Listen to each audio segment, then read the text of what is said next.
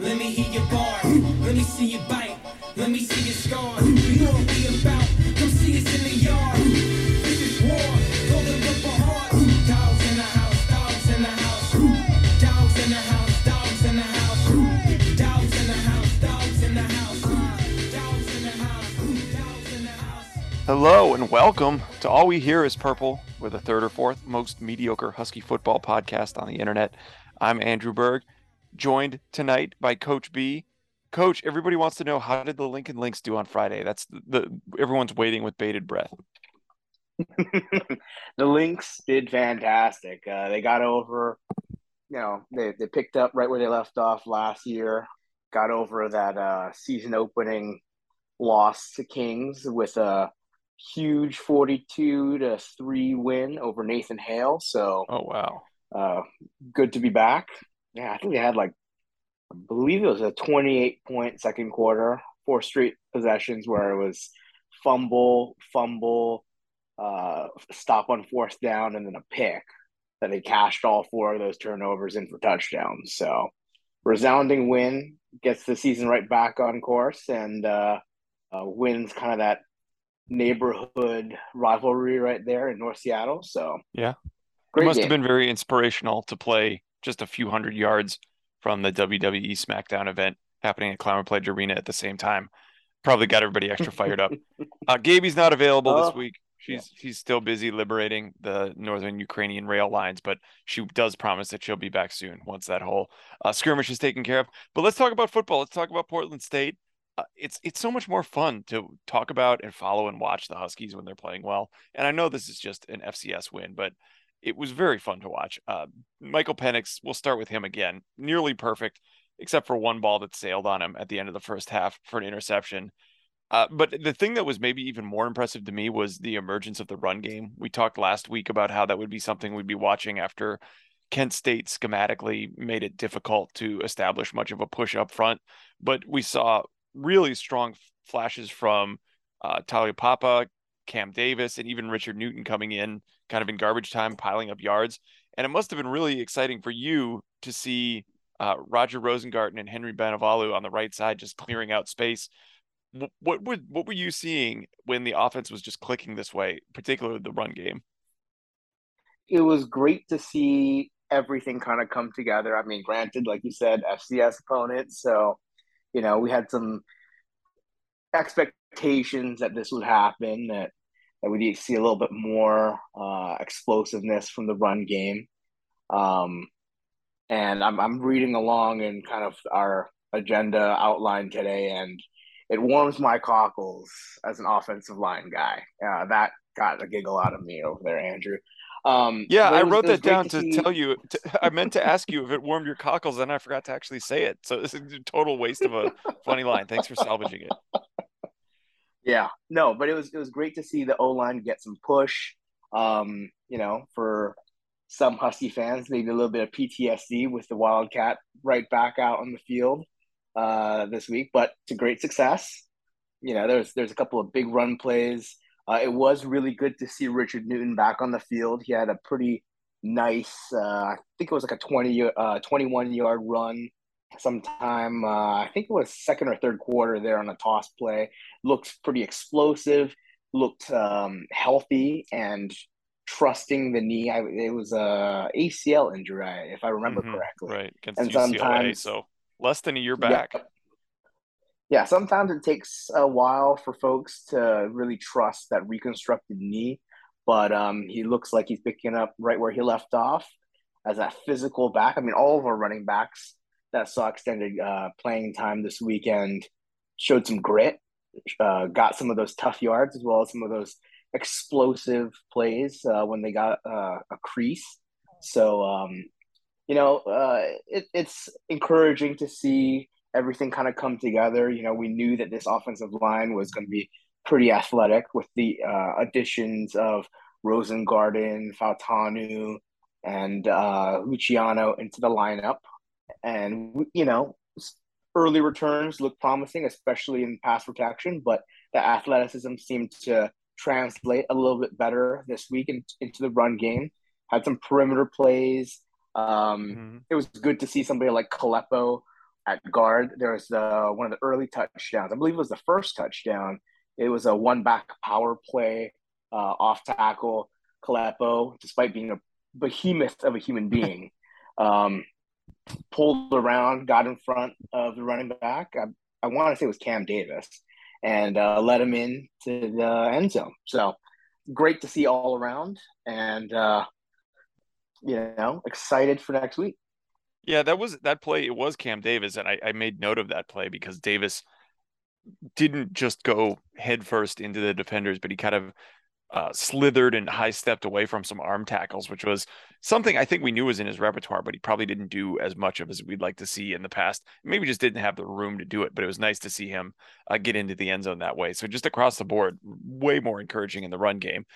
But at the same time, the passing game didn't really miss a beat. Rome Odunze didn't play. We didn't get official word, but it sounded like he either had some sort of illness or minor injury that's not going to keep him out long term and should be back next week. But in his stead, we got Giles Jackson filling in as a playmaker, going over 100 yards for the first time in his career. Jalen McMillan had what very well may be the longest play of the year for the Husky offense, the 86-yard touchdown. It was such an exciting play, just watching him run away from everybody. It's the first time that the Huskies have had a pair of 100-yard receivers in the same game since Dante Pettis and John Ross did it in 2016. So anytime you can start comparing this offense to the 2016 offense, I'm going to feel pretty good about that. We talked about at the beginning here, this was against an FCS defense. All of what we just talked about, all the plaudits and all the positive things, did we learn anything this week? Is there anything we can take away from it and say, this is not something we were confident in a week ago, but now we are feeling more confident in it? Two big things that we kind of already touched on that kind of stick out to me. One is that we seem to have four solid options in the backfield for running back. I think it's pretty clear to say that Wayne and Cam Davis are going to be our top two backs. They seem like the most well-rounded skill sets thus far. Tough runners, but have some wiggle, have some of that big playability. Ryan Grubb and a couple other offensive coaches have made comments in the past that they're looking for those explosives. Mike Worrell had a great quote this week. I believe it was from Jamarcus Shepard or Grubb. I can't remember which one. But the offensive staff defines explosive plays as 12 plus yards on the ground or 16 plus yards in the passing game. And I think this was a series of Tony Castricone tweets. The radio guy tweeting about it. Might have been that. Yeah, it was one of the UW media folks. I remember seeing something about that. But I think all four running backs, being Wayne, Cam Davis, Richard Newton, and Will Nixon, the four that we've seen the most action with, they all have the ability to hit those explosives, right? So that's going to be key as we get into the Michigan State game and then the meat of our schedule and conference play. We shouldn't see a big drop off at any point. Four bodies, that's a ton of bodies to go through. Always always having fresh legs in there and really setting the tone on the ground. And then the second thing that I really took away from this past game is Giles Jackson, which we already touched on a little bit. Great game. It's kind of, I don't want to call it breakout just yet due to the opponent that we played this past weekend, Portland State. But he looked super sharp, especially towards the end of the first half on kind of those, on that 2-minute drive to get into field goal range where he was snagging every pass in his direction, real crisp on his routes, kind of coming out of that slot position, out breaking routes. He seems to have that chemistry with Penix, and that having that extra option in there after Rome and Jalen and Polk and all of that, will have a similarly deep rotation at receiver as well, and having that reliable first down possession threat while also having some wiggle. He showed off his after the catch abilities a little bit there. I'm expecting big things out of him moving forward. So no concern there. It's always going to be tough on a defense to kind of account for two playmakers at the receiver position. But now we have, three, four, five guys now that can really do some damage. So uh, it'll be really exciting to see just what the ceiling of this offense will be moving forward. Another thing that was interesting to me about Jackson's performance this weekend was going into the year when I was either talking to you or talking to Gaby on the podcast about the receiver depth chart and talked about how Jackson really struggled last year. And I chalked it up to kind of a lack of creative play calling, that he's the type of player who would thrive on misdirection, getting the ball in space, things like jet sweeps, real wheel routes, screen passes, just stuff to kind of get him the ball and let him use his shiftiness and his quick acceleration and his ability to create space for himself.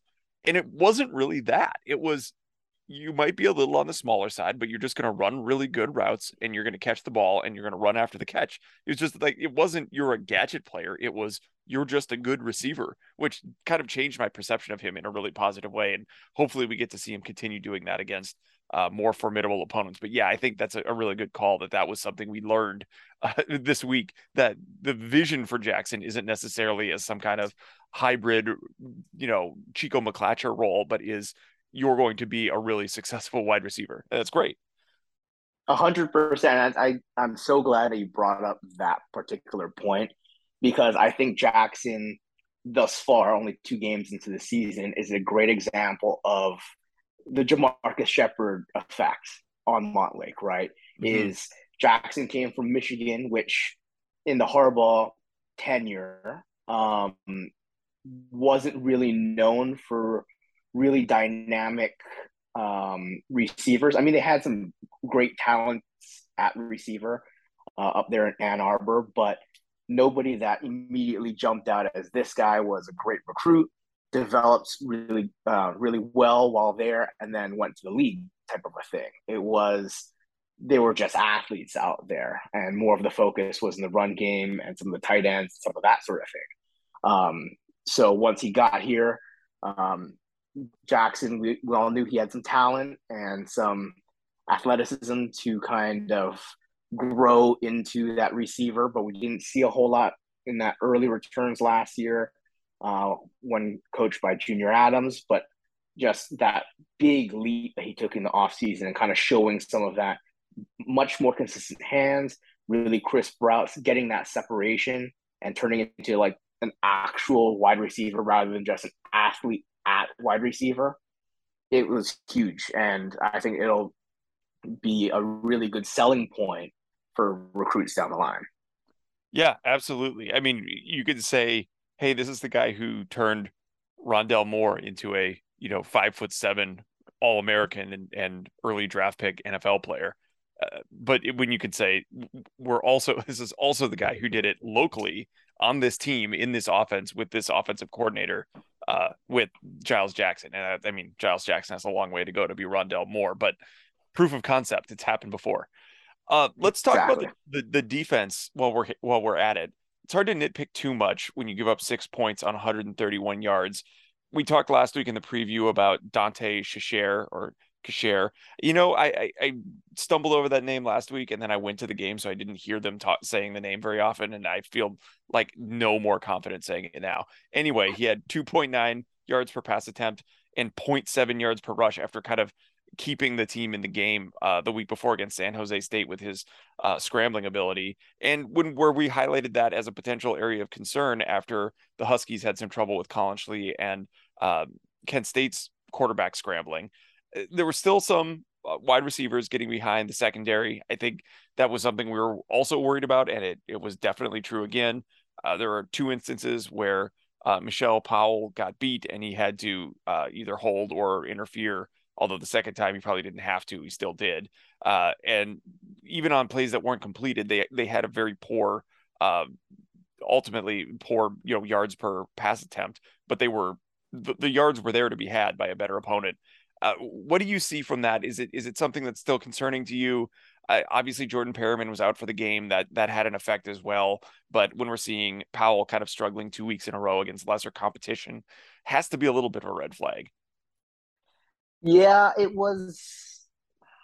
it's tough for me to come out decisively one way or another on what to take away from this defensive performance. The stats are a lot better, the things that we can all look at in the box score. Um, the challenge for me with this kind of drawing any conclusions from this performance was that while their quarterback, who I will refer to as Dante and not embarrass myself trying to pronounce his last name, while he was mobile, it was mobility in a different sort of a sense.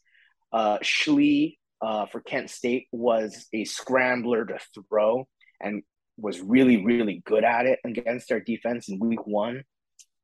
Whereas kind of what I pieced together from watching some of the San Jose State game highlights and then watching Portland State's game against us this past week is that Dante was a lot more of a scramble to run and gain yards that way, where he wasn't trying to be elusive and then make a play downfield. So my concern is that we're still a little bit susceptible to that.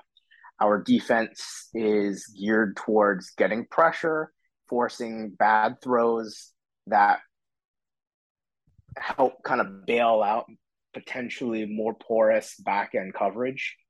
So it's kind of yet to be seen if we can really keep a lid on a quarterback with that particular skill set. And then Portland State's offense wasn't as RPO heavy as Kent State's was. So, we didn't see quite as much of the QB run game, like designed run game, that we might see with an opponent like UCLA with DTR. So that changes the mathematics in the box and at the line of scrimmage and all that sort of stuff. So still some open questions. I think we still have a ways to go in getting consistent play out of our DBs, particularly at corner. We saw a number of bodies rotate through at corner. Powell was in there. We saw some extended reps for Devon Banks, which was good to see. We had heard a lot of positive reports out of spring practice and fall camp about his upside. I haven't had a chance to really watch through the entire game, specifically looking at him just yet. So, I'll kind of defer my comments on his individual play until later. But, it's still a number of open questions overall for the defense, but there were some really great positives. Things like the pass rush looked much better. They were much more consistent against, albeit, a lesser opponent. But it is good to see, like, okay, if everything clicks, the pass rush does its part, the back end coverage holds on just long enough for the pass rush to get home. We will have a solid defense if all of those things come together. Yeah, and you mentioned the pass rush being an essential element of the pass defense in general, and that's especially true with this team. And when we said there were yards to be had beating some of the cornerbacks deep, that was only half true because the quarterback was under so much pressure that he wasn't able to either get the pass away or deliver it accurately, largely because Braylon Trice was in his face every single time he tried to throw the ball. Jeremiah Martin was right there too.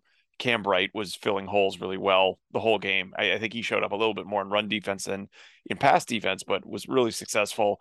You mentioned Banks. We saw some Markel Esteen and Javion Green, which was a bit of a surprise, the true freshman getting some run late in the game, which is great to see. I mean, getting some game reps for younger players like that and then playing well, even against a lesser opponent, is building confidence, and it's very much a step in the right direction. Before we move off the Portland State game and start talking about Sparty coming to town, anything else you want to do to put a bow on the 52-6 game that just was? Yeah, I'll give a shout out to one other young player that got some game time, Denzel Boston. I was kind of surprised that he got some reps. We had heard that he was doing all the right things to earn himself some playing time, that he was a candidate to not redshirt this year. So him getting his first touchdown this week was really cool to see. he does provide another big body target, some big play potential. He seems, pretty athletic, pretty quick on that jet sweep touchdown that he got towards the end of the game. So, you know, I like that the coaching staff is being honest with themselves and with the players. And hey, if you do what we ask you to do, you will earn some playing time, despite some of the others more senior, more experienced players on the team, and kind of having a true open competition for a lot of that. Yeah, I'm with you there. I think that's another good one. It's fun to see some of those guys as the schedule kind of tightens up a little bit. We'll probably see less of them as the year goes on. But let's take our break now. We'll come back. We've got a lot to talk about with Michigan State coming to town, and maybe the premier Husky Stadium game of the year. So stick with us, and we'll be right back to talk about that one. Thanks for listening and sticking with us. We're going to talk a little bit about Michigan State. Just a quick intro to the Spartans coming to town. They're up to 11th in the AP poll, 9th in the coaches poll. So far this year, their results look a lot like ours. They decisively beat Western Michigan in their opener and then obliterated Akron in week 2, also scoring exactly 52 points. They went 12-2 last year. They had wins over Michigan, Pitt, Miami, Penn State. They're the Peach Bowl champs. They returned quarterback Peyton Thorne. Was kind of a little bit more the game manager type. Running back Kenneth Walker III is obviously gone. He's a Seahawk now, but Jarek Broussard transferred from Colorado, followed his old coach, Mel Tucker, from Boulder up to East Lansing. So, we talk about Michigan State being not just a name brand, but there's a lot of quality on this team as well. Stylistically, they're a little bit heavier on the run side, about 60-40 rush to pass.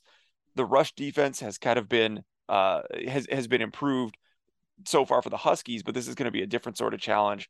How do you like UW's chances against a team like Michigan State that wants to run the ball, wants to, play between the tackles, block up front, and overpower you, and historically has been able to do that?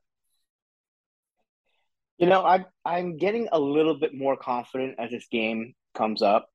Well, at least more so than during the preseason before we got any sort of film to work off of and kind of get a feel for what this team in particular looks like for Michigan State. I mean, everybody knows, like you mentioned, Kenneth Walker, great player last year for them, is a transfer in from, I believe, like Wake Forest or something.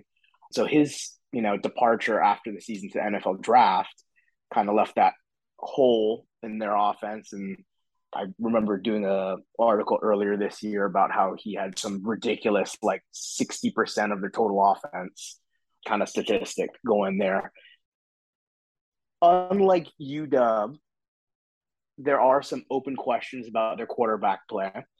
Peyton Thorne, while a returning starter, hasn't looked quite as sharp as you would have hoped for Michigan State heading into the game this weekend. I think he's like 4 touchdowns to 3 interceptions against kind of a similar, weak early season schedule. While the final scores of both games have been decidedly in their favor, I don't know how much confidence they'll actually have in putting the game in his hands if need be. They'll want to lean on the run game yet again and trying to see how far they can get with that before really turning it over to Thorne down the stretch. Jarek Broussard, great player when he was at Colorado, had some injury concerns and never really put together a complete season, but he won't be the only one shouldering the load in the run game for Michigan State. They also have transfer running back from Wisconsin. I believe his name is Jalen Berger, who seems to have taken on a little bit more of a lead running back role, at least as of last week. He's another tremendously talented running back that has, I think he was like a top 200 recruit in the country coming out of high school. He has some of that breakaway speed and some physical running. So between those two, I think they'll try to establish a run game and keep as much off of Peyton Thorne's plate as possible. But, it'll be our first test against a similarly talented, if not more talented roster. But right now Vegas seems to like, our chances. I think right now we're standing at a 3.5 point favorite heading into this weekend. So, I'm a lot more confident having done all the things that we needed to do. We checked all the boxes. We answered as many questions as possible. Quarterback play is decidedly in our favor as of right now. So, I'm always going to be a little hesitant to say that, to go all in on the Huskies against, a strong team from the Big Ten. But, you know, I don't see why we shouldn't have a chance to win. Yeah, and I think you talk about the specific strengths and weaknesses of the team that we just spent 20 minutes talking about the Husky defense and how the biggest question mark, the thing that has proved most problematic through 2 games, is the secondary, particularly having to cover deep downfield. And then we talk about Michigan State kind of preferring not to have to play that way, that they'd rather play it a little bit safer in the passing game and run more than they pass. Not to say that we've lit the world on fire with our run defense. We just haven't had the opportunity against high-end opponents to prove that we can do that. But it hasn't been a sore spot the way that the pass defense has. And then add to that Jayden Reed, who's Michigan State's best wide receiver, probable future NFL player, left the game last week after having a rough fall into the Gatorade table on the sideline, never came back. And then his status for next week is up in the air. Sounds like Michigan State, from what I can gather, is very much a behind the curtain type of program. They don't give out public depth charts. I don't think they're going to share much injury news either. So Reed may be totally fine, but if there's a chance he's either unavailable or less than 100%, that's another tool that could be used to exploit the biggest weakness on our defense that's just not available. I think it's interesting. We look at the other side of it as well. Defensively, Mel Tucker, we know him from Colorado, loved to blitz. He loved to blitz from different angles. He loved to put pressure on the quarterback. And he's done a lot of the same thing at Michigan State. They're leading the nation in sacks right now. They have Jacoby Windman, kind of an edge rusher who already has 5.5 sacks through two games. We haven't run into an elite pass rush yet.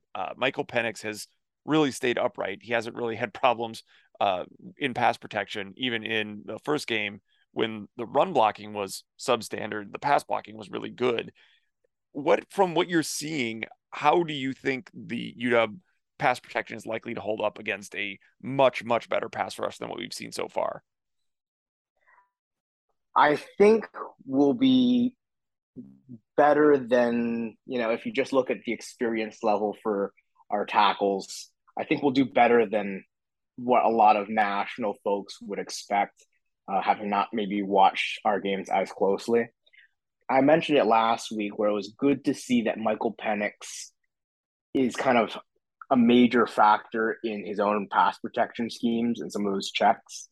Having that veteran presence back there to identify blitzes and kind of parse through some of the false signals and looks that an opponent like Michigan State will present to us, and kind of getting all of his guys into the same page and coming up with a plan and then understanding, okay, well, if they're bringing 6 guys and we only have 5 guys, we need to bring somebody in, keep the running back in to pass protect.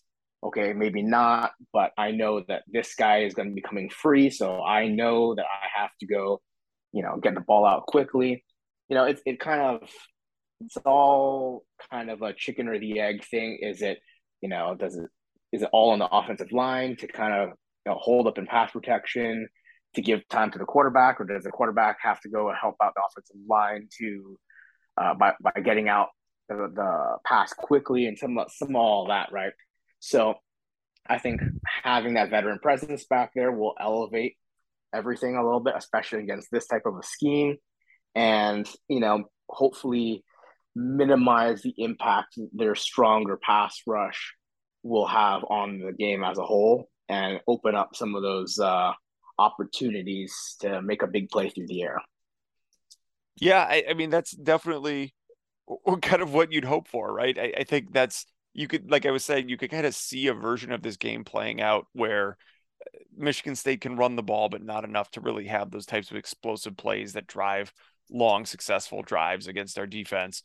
And our pass protection holds up enough that they just don't have the offensive firepower to keep up with us. And we win a somewhat high scoring game where Michigan State's just not equipped to score enough points to kind of keep up with what we're able to put on the board.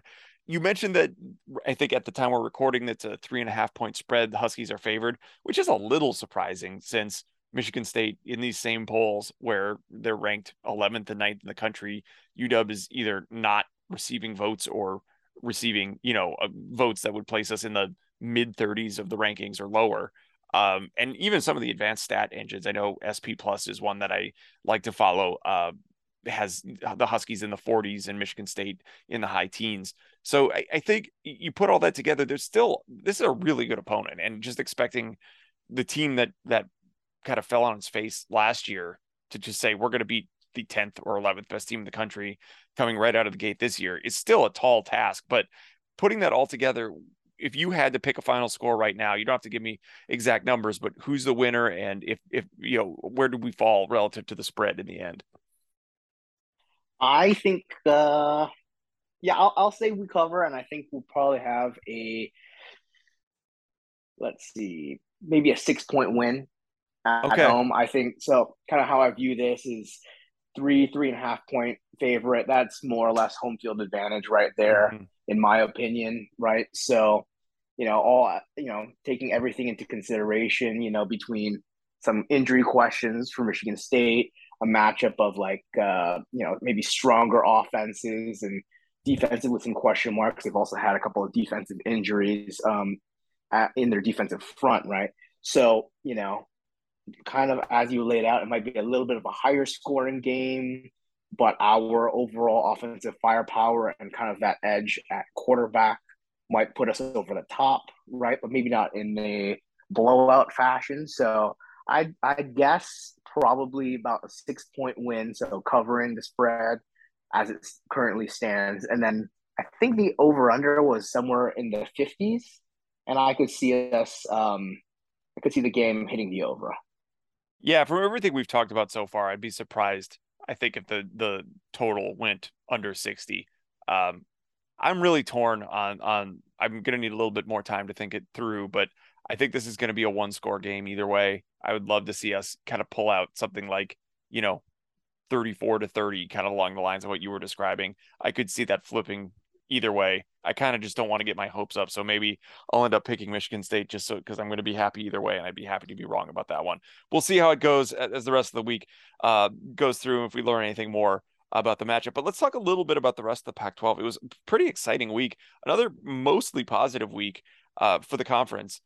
Probably the biggest headline was Washington State beating Wisconsin. Listen to these stats and tell me if this sounds like a team that pulled off the biggest win of the season in the conference. They're outgained 401 to 253. They went 2 for 11 on third downs. They were neutral on turnovers. They turned the ball over 3 times, but they were able to force 3 of their own. The time of possession was 38-22 against Washington State, and yet they pulled it out in the end. How does that happen? I mean, it's everything. Every statistical marker was in Wisconsin's favor, and the Cougs were just able to kind of bow their necks at the right time.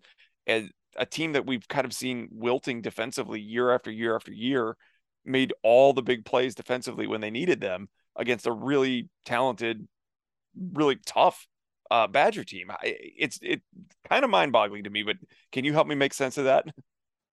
It kind of totally threw me for a loop too. I mean, heading into the season, everybody was kind of hyping up Cam Ward and the new offense, kind of sticking with that Washington State brand of we're just going to run up the score and hope our defense can do just enough to win us the games, right? But thus far, it seems complete opposite, right? Week 1, week 2, Cam Ward and company haven't really put it all together. I think he had like 200 yards and 2 picks or something like that. Mm-hmm. But it's, I always say it's better to be lucky than good, I guess. Kind of a theme from last year is that the Washington State defense had some of the highest turnover margin in the Pac-12, largely because of fumbles. And that kind of came up again this year. I was kind of expecting a regression to the mean because, you never know which way the fumble is going to bounce and if you can jump Yeah. on the ball and actually get that turnover. They had a couple of timely fumble recoveries. They also got lucky that Wisconsin's kicker pulled a field goal. I think it was like wide right or something like that. Later on in the game, that would have tied up the score right there, heading down the stretch. Also, kind of bizarre that they got the ball back with like 5 minutes left in the game and sat on the ball to bleed out the clock and salt away a victory. So everything's upside down out in Pullman, but came in with a victory. And I think this was their first win over a ranked opponent in like 3 or 4 years. So, I mean, kudos to them. We'll cheer for the Pack. They're not, in my opinion, our most hated rival. So good on them. And it'll be that much sweeter when we beat them at the end of the year.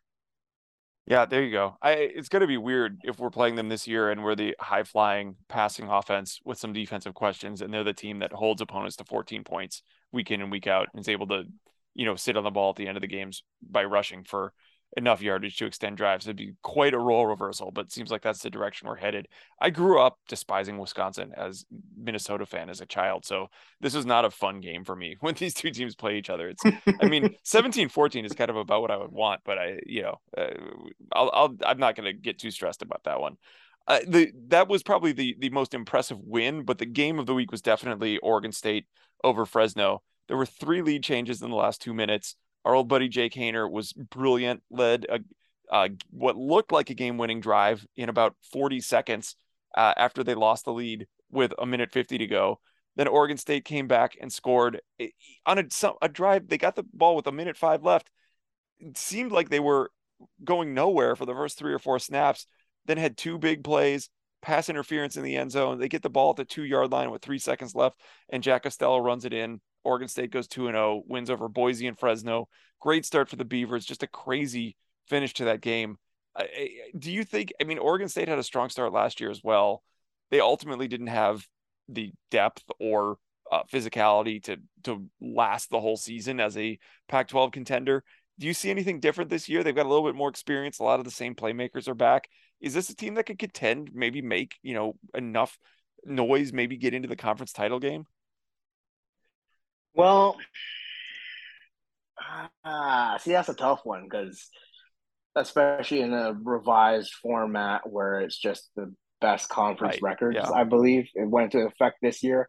They probably won't be making a push for the conference championship game, but if it were the previous format, I think they might have been right up there competing for the Pac-12 North. They win the games they should and are always pretty sharp. And I think Jonathan Smith has done a good job in getting the most out of the talent there. Game-winning, walk-off touchdown from your starting middle linebacker taking the direct snap. He's having to pull some tricks out to get some of these wins here. They'll be exciting for sure. I think they'll play their brand of football. I think they won't have too many of those frustrating, unexpected losses. They'll do exactly what their talent says they should do, if not a little bit better. By no means should anybody overlook them on the schedule. So, it'll be tough. I think they'll play kind of the spoiler for a lot of teams this year. If any opponents come out a little flat against them. So, when they come up to Seattle this year, I'll be, cautiously optimistic, but not get carried away from myself. Yeah, I think that's fair. And I think you're right that based on what little we've seen so far, it's probably easier to imagine them finishing ahead of Oregon than it is ahead of either Utah or USC to get to second in the conference. And if they only had to finish ahead of Oregon and possibly us, that would probably be a more realistic goal for them than also finishing ahead of one of USC or Utah. But again, it's 2 weeks. Oregon may, they just scored 70 points. They may roll off a tremendous streak the rest of the way and make that Georgia loss a distant memory, and USC may fold against tougher competition. You never know. We'll see. So the conference ultimately went 7-3 this week. The 3 losses were Arizona State to Oklahoma State, 34-17, Arizona lost pretty solidly at home to Mississippi State, and Colorado got blown out by Air Force at Air Force Academy. Any bad losses in this group, or is it one of those three that you think is the worst loss? I think all three of the losers were pretty significant underdogs going in. So is there, I don't see a lot of shame in what the Pac-12 did this week, but wonder if you see that any differently. No, it's pretty similar overall to kind of your thoughts. We kind of, well, I mean, we might have gotten a little bit ahead of ourselves and expecting a breakthrough season from Arizona. I mean, they looked really good against San Diego State, but we also knew in the grand scheme of things that it's still pretty early in their rebuild. You know, they still have a ways to go to really get back to being at that level of competition. Oklahoma State's a great team, so not really surprised there against ASU. And we also knew Colorado was probably going to be the worst team in the conference this year. So, I mean, while it's a bad look to lose to Air Force, it's kind of as expected. So, one other game that I wanted to bring up, it was actually a conference game, was USC versus Stanford.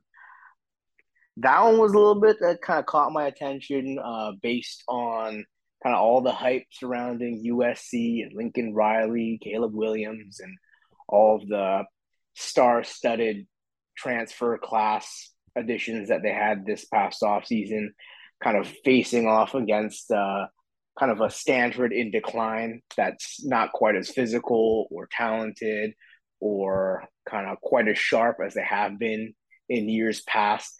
USC still came away with a pretty solid win, but kind of given where the two programs are right now in their respective trajectories and all of the hype, I kind of expected to see a little bit more out of USC, right?